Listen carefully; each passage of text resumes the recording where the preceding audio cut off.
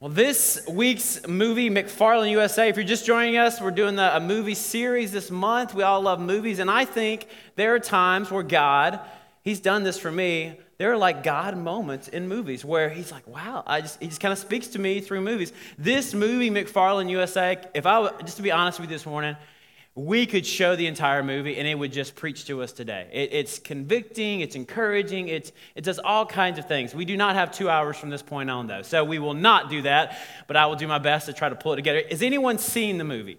All right, good. We're on a good start. If you haven't, I encourage you to see it. It's based on a true story.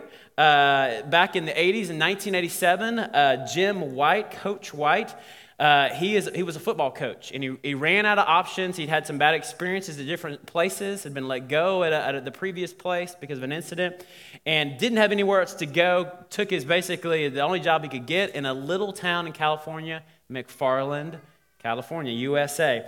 Very small population 13,000, and about 95% Hispanic, okay? So Coach White is coming to an area, he'd been in an affluent white area and is now transitioning to this very Hispanic area. And it was an awkward transition from the very beginning. Check out this first clip. All right. By the way, Mama Diaz is my favorite character in the movie. She's great. Some other characters, and I forgot to introduce them at the beginning. You saw the family, the White family. He gets released as the football coach there at McFarland because of a little tension between he and the other coach, an incident, and he decides to start this cross-country team. So here's the team here. You met some of the guys there. You've got the Diaz brothers. My favorite is Danny over here to the left. He's kind of, I don't know why I have a heart for Danny because he's a little big-boned, and he's on the cross-country team, and so they kind of gave him a hard time. I would be the Danny of this movie if I was on a running team, and he's got some brothers on the team. The other character you need to know is Thomas Velez, and Thomas is a key figure in the movie as well. So Kevin Costner, Coach White comes to town. You can sense this tension. There's a tension really of kind of the unknown that's there, and a lot of us have experienced that before. Instagram is known for having filters. If you're on Instagram, you have filters that you can change pictures. You can take a picture that looks and you can make it amazing, okay? You can go different filters through Instagram. This was somebody's thing I saw on Google, just Insta Glasses, that kind of changes things around. I have told Melanie, if any picture of us is ever on the internet, I have filter rights that I can filter things to change things around and give a better filter, a better look. We all have lenses. We all have ways that we look at different things. And to start off today, what you have experienced in your life determines how you see things and how you see people. The experiences that you have, the things that you've been taught, the things that you have experienced in life, they influence the way that you look at others or the way that you look at anything. For example, if my car breaks down, if I'm on 290 and it breaks down, I am going to do something. I'm going to go outside of my car and I'm going to pop the trunk and then I'm going to just start to stare at the engine because I know that's what you're supposed to do. But I have no idea what's going on in there, okay? No idea. Unless there was like a blinking sign that says, put oil here or do something here. Now, others of you would look at an engine, you could you see a work of art. You can begin to, I can hear this. Or, not me. It's not there for me, okay? Others of us, if we'll watch sporting events, and you can see the intricate details of a sporting event. NASCAR bores some of us to death, but some of you are like, oh, did you see that? That's so... I don't ever see anything with NASCAR, but it's great for nap time, all right? But some of you see things differently. Another example would be with art. Okay, let me show you a couple of paintings. We've got this, I believe this is a Picasso. The name of it is Woman Standing by a Window. Any guesses on how much this was sold for? A lot of you see, man, this is art. It's beautiful. It's, and others see like paint by numbers, like I see here, all right? $44 million. $44 million, yes. Here's another one. Jackson Pollock. This picture looks like something my kids could do, all right? Others say, wow, Whoa. Someone saw whoa so much that they paid $58 million for this painting. Now, here's a masterpiece right here. Here's a masterpiece. This is an Andy Warhol, all right? Now, Coke is pretty amazing stuff, but is it $57 million good that you would have that on your home? The way that we see things, we see things differently.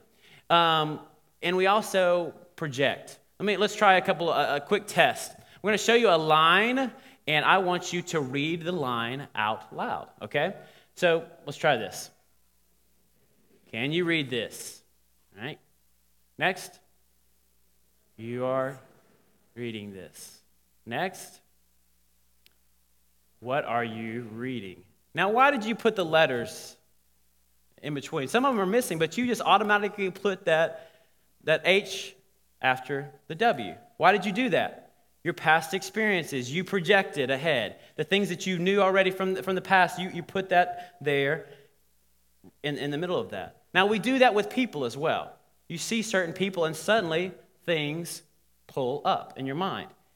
You begin to pull up from the past, and things, if you pull up next to someone and you see someone, we'll just go through a few things here. Someone with a motorcycle and an arm, a sleeve full of tattoos and piercings everywhere, what's the first thing that pops into your mind?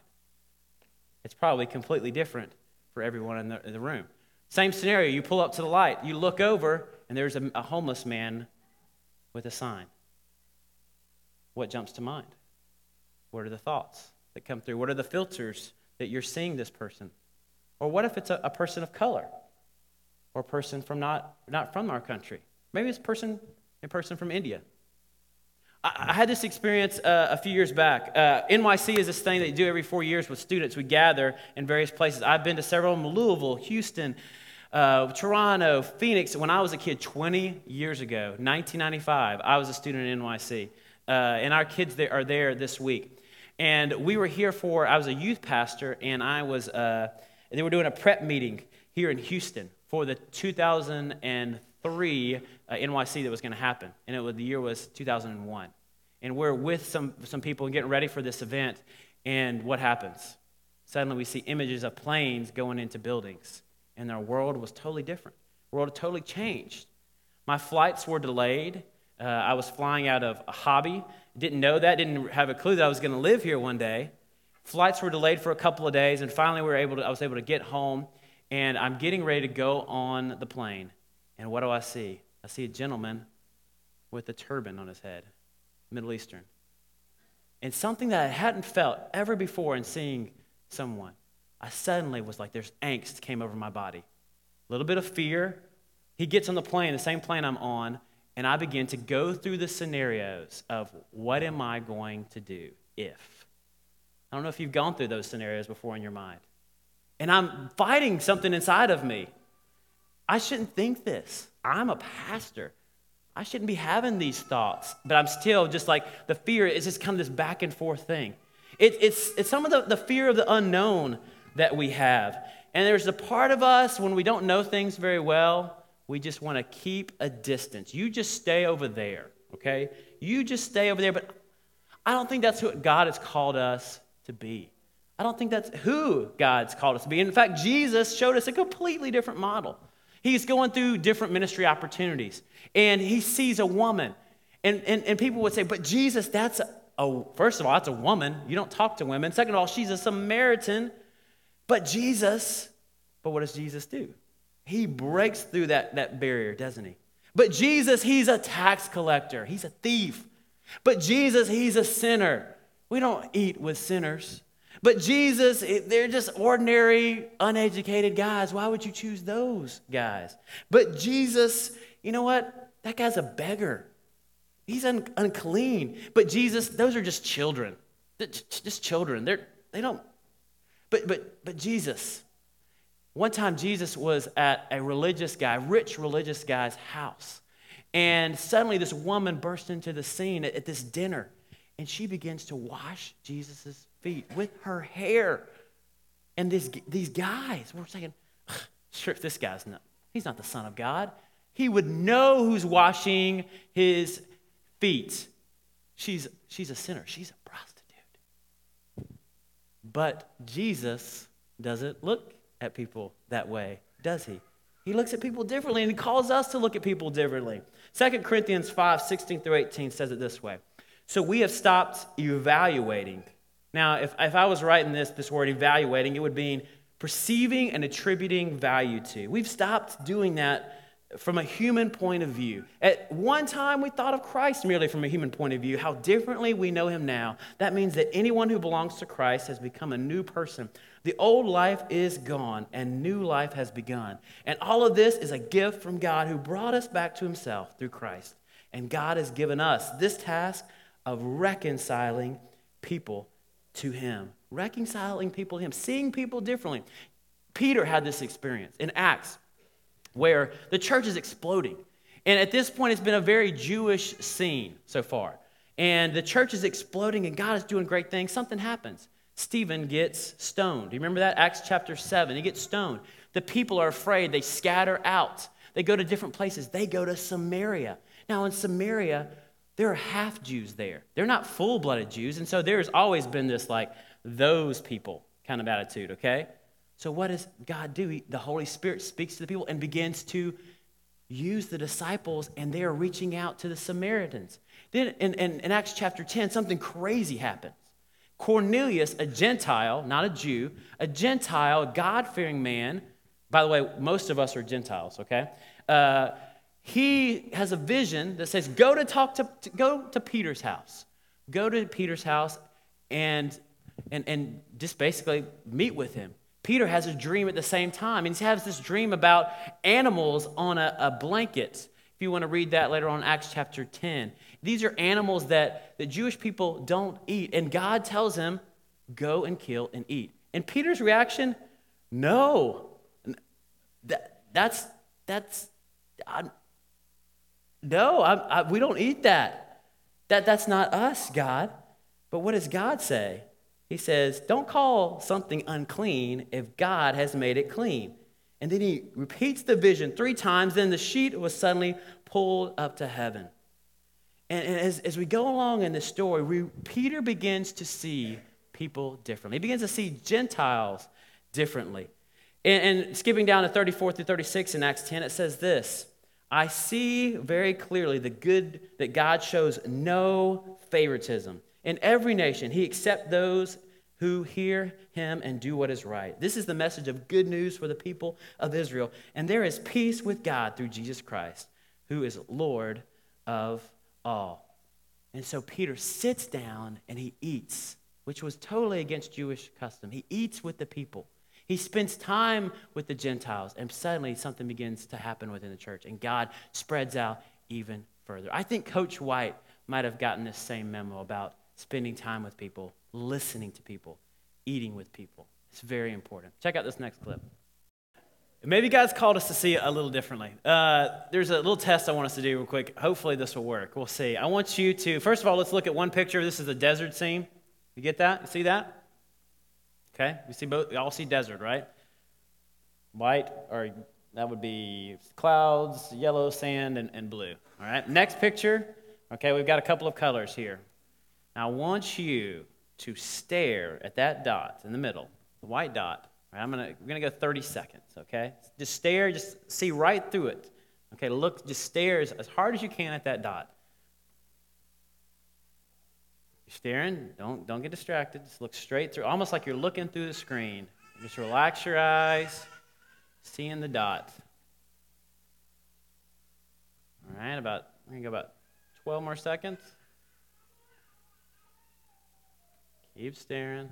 I know. All right. Now I want to show you that first picture one more time. Do you suddenly see things differently, red and greens, for a little bit? Maybe you did, maybe you didn't. But what this tells us, and in different ways, maybe you've done something like this before, that we can retrain our eyes and that light can shine differently. We see things differently. We can see things different based on light and the way that we've trained our eyes, just even in a small amount of time like that. few years later, I moved to Houston.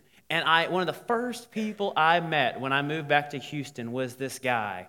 And his name is Fareed. And Fareed is from Iran. And he's the gentleman to the left. And he frightened me at first when I saw him because of a massive amount of hugs that he gives. And on a regular basis, with usually the phrase, "Hey, buddy." That was my best impression. The first time I saw Fareed and spent time with Fareed, quite honestly, I hadn't had a lot of experiences with Middle Eastern people, especially post the last few years. But something happened in my heart, in my eyes. The more time I spent with Fareed, you find out that he is one of the kindest,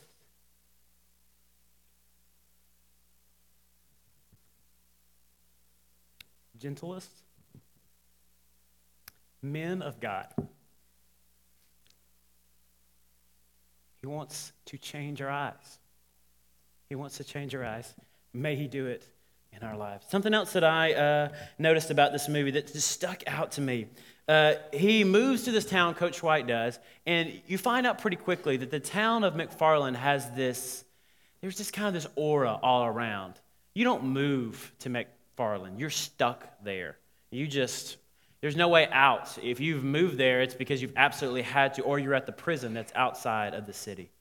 And everyone around town has this mentality. We're not, you hear it even in the dialogue. Our football team is terrible. Why should you start a cross-country team? We're just losers. Why start something? We're just going to lose something else.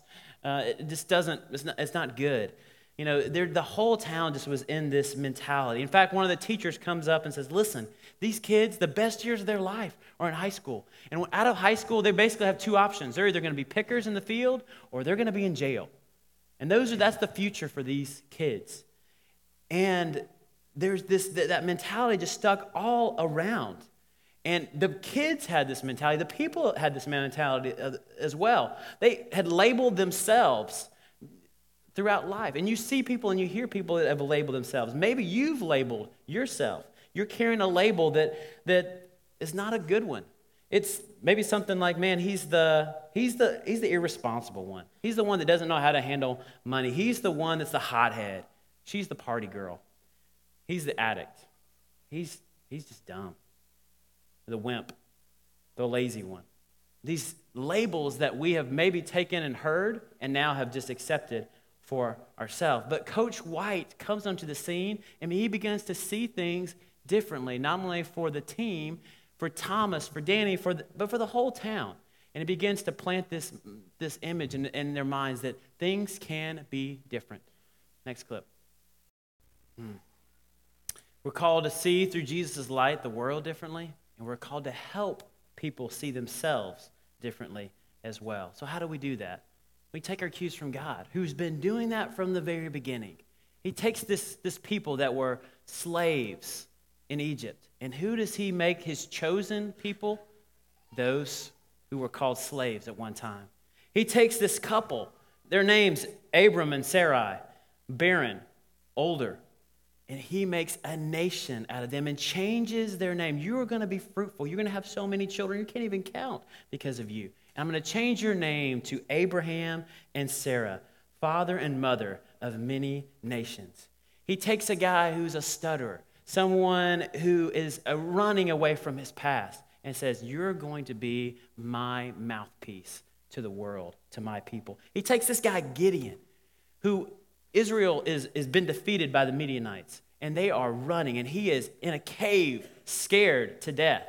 And who does God choose? He chooses Gideon and says in Judges 6, you are going to be the one that's going to lead my people. You're the one that's going to take them into battle. So what's Gideon's response? But Lord, how can I rescue Israel? My clan is the weakest in the whole tribe of Manasseh, and I am the least in my entire family. And what does God call him? He says, you are a mighty warrior. You are a mighty hero. He begins to call him by a different name. In Isaiah 61, the people of God are totally away from him. They have abandoned him and now are in exile. And God comes to the people and says this, you're in exile, but you are going to be oaks of righteousness. Now, are you there now? No, but I see a different future for you. He comes to this guy, Peter. Remember Peter?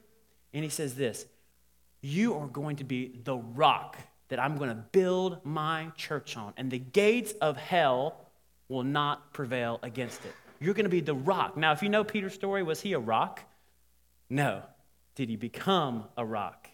Yes, because of the words spoken into his life by our Savior and our Lord. Coach White did the same thing. Remember my buddy Danny Diaz? What does he call him? You are my anchor. You are going to be the anchor, Danny. Goes to Thomas and says, Thomas, I know about your life. I know what's going on, but I see something differently. I see a future for you. I see a hope for you. You have got abilities and gifts, and God can use those things in your life. He begins to see things differently. So, end of the story. They get to the state finals. They have a really slow start. They lose big time their first race. They get past a couple of stages. They get to the finals. You saw the speech there at the end, and now we've got the final race. Let's see what happens. God has called us to see people differently, to help people see themselves differently, to see ourselves differently. And he calls us by a couple other names, forgiven and overcomer, to remind us of those things today. And Jesus knew how important eating was. We come to the table, a table where Jesus came with his disciples and said, these are some symbols of that forgiveness, and I want you to remember that. I want you to remember when you come to this table what I have done for you. So when you hear those words forgiven today, some of you, maybe you've called yourself that or someone's told you that, but you haven't believed those words. Pray that you would believe them today. As we go to the table this morning, I just invite you to a time of prayer. Michelle's going to come and lead us in a second. But maybe today as we get ready to take communion, you'd be honest with yourself as you're speaking and having time with God, and you would say, you know what, I've had some bad thoughts. I've had maybe some hateful thoughts toward other people I don't even know. And I need God's help to help me see differently. Maybe you need to ask for forgiveness today. Some judgments that you've placed on people. Maybe today you've been hurt. You've been hurt by some of those words, some of those experiences. And you need to go to God today and say, Lord, help me to forgive. Thank you for forgiving me. Now help me to forgive others. These things, they hurt. And I don't want those things to influence my vision in the future. And I need your help, God. Maybe today you come to the table and you've got all kinds of labels and you need to just rip those things up. Say, I am not who I was before. I'm not going to be defined by my past, but God has given us victory today, and we are reminded of that as we come. Michelle, come and lead us. On the night that our Lord Jesus was betrayed, he had a meal with his disciples, and he took the bread and he broke it, and he gave it to his disciples, and he said, this is my body that was broken for you. Take it in remembrance of me. And likewise with the cup, he took the cup and he said, this is a new covenant in my blood. As often as you drink it, do it so in remembrance of me. I want you to come this morning. We believe that communion is a sacrament, an act of grace. You don't have to be a member of this church. You don't even have to be a Nazarene. You just need to want to receive God's grace today. I invite you to come when you're ready. Father, help us to see the way you see, Lord. God, help us to speak truth into people's lives. Lord, help us to believe the names that you have given us, the things that you have done for us. Help us to paint pictures for others so they might believe as well. They would see a hope and a future, that their story would be totally transformed. God, we thank you for this opportunity, Lord, to be your people in this world during this time, God. I pray that we would be the light. Help us to be the light in the darkness that helps people see you, Lord. God, we love you. Help us this week to do that. In your name we pray. Amen. Amen.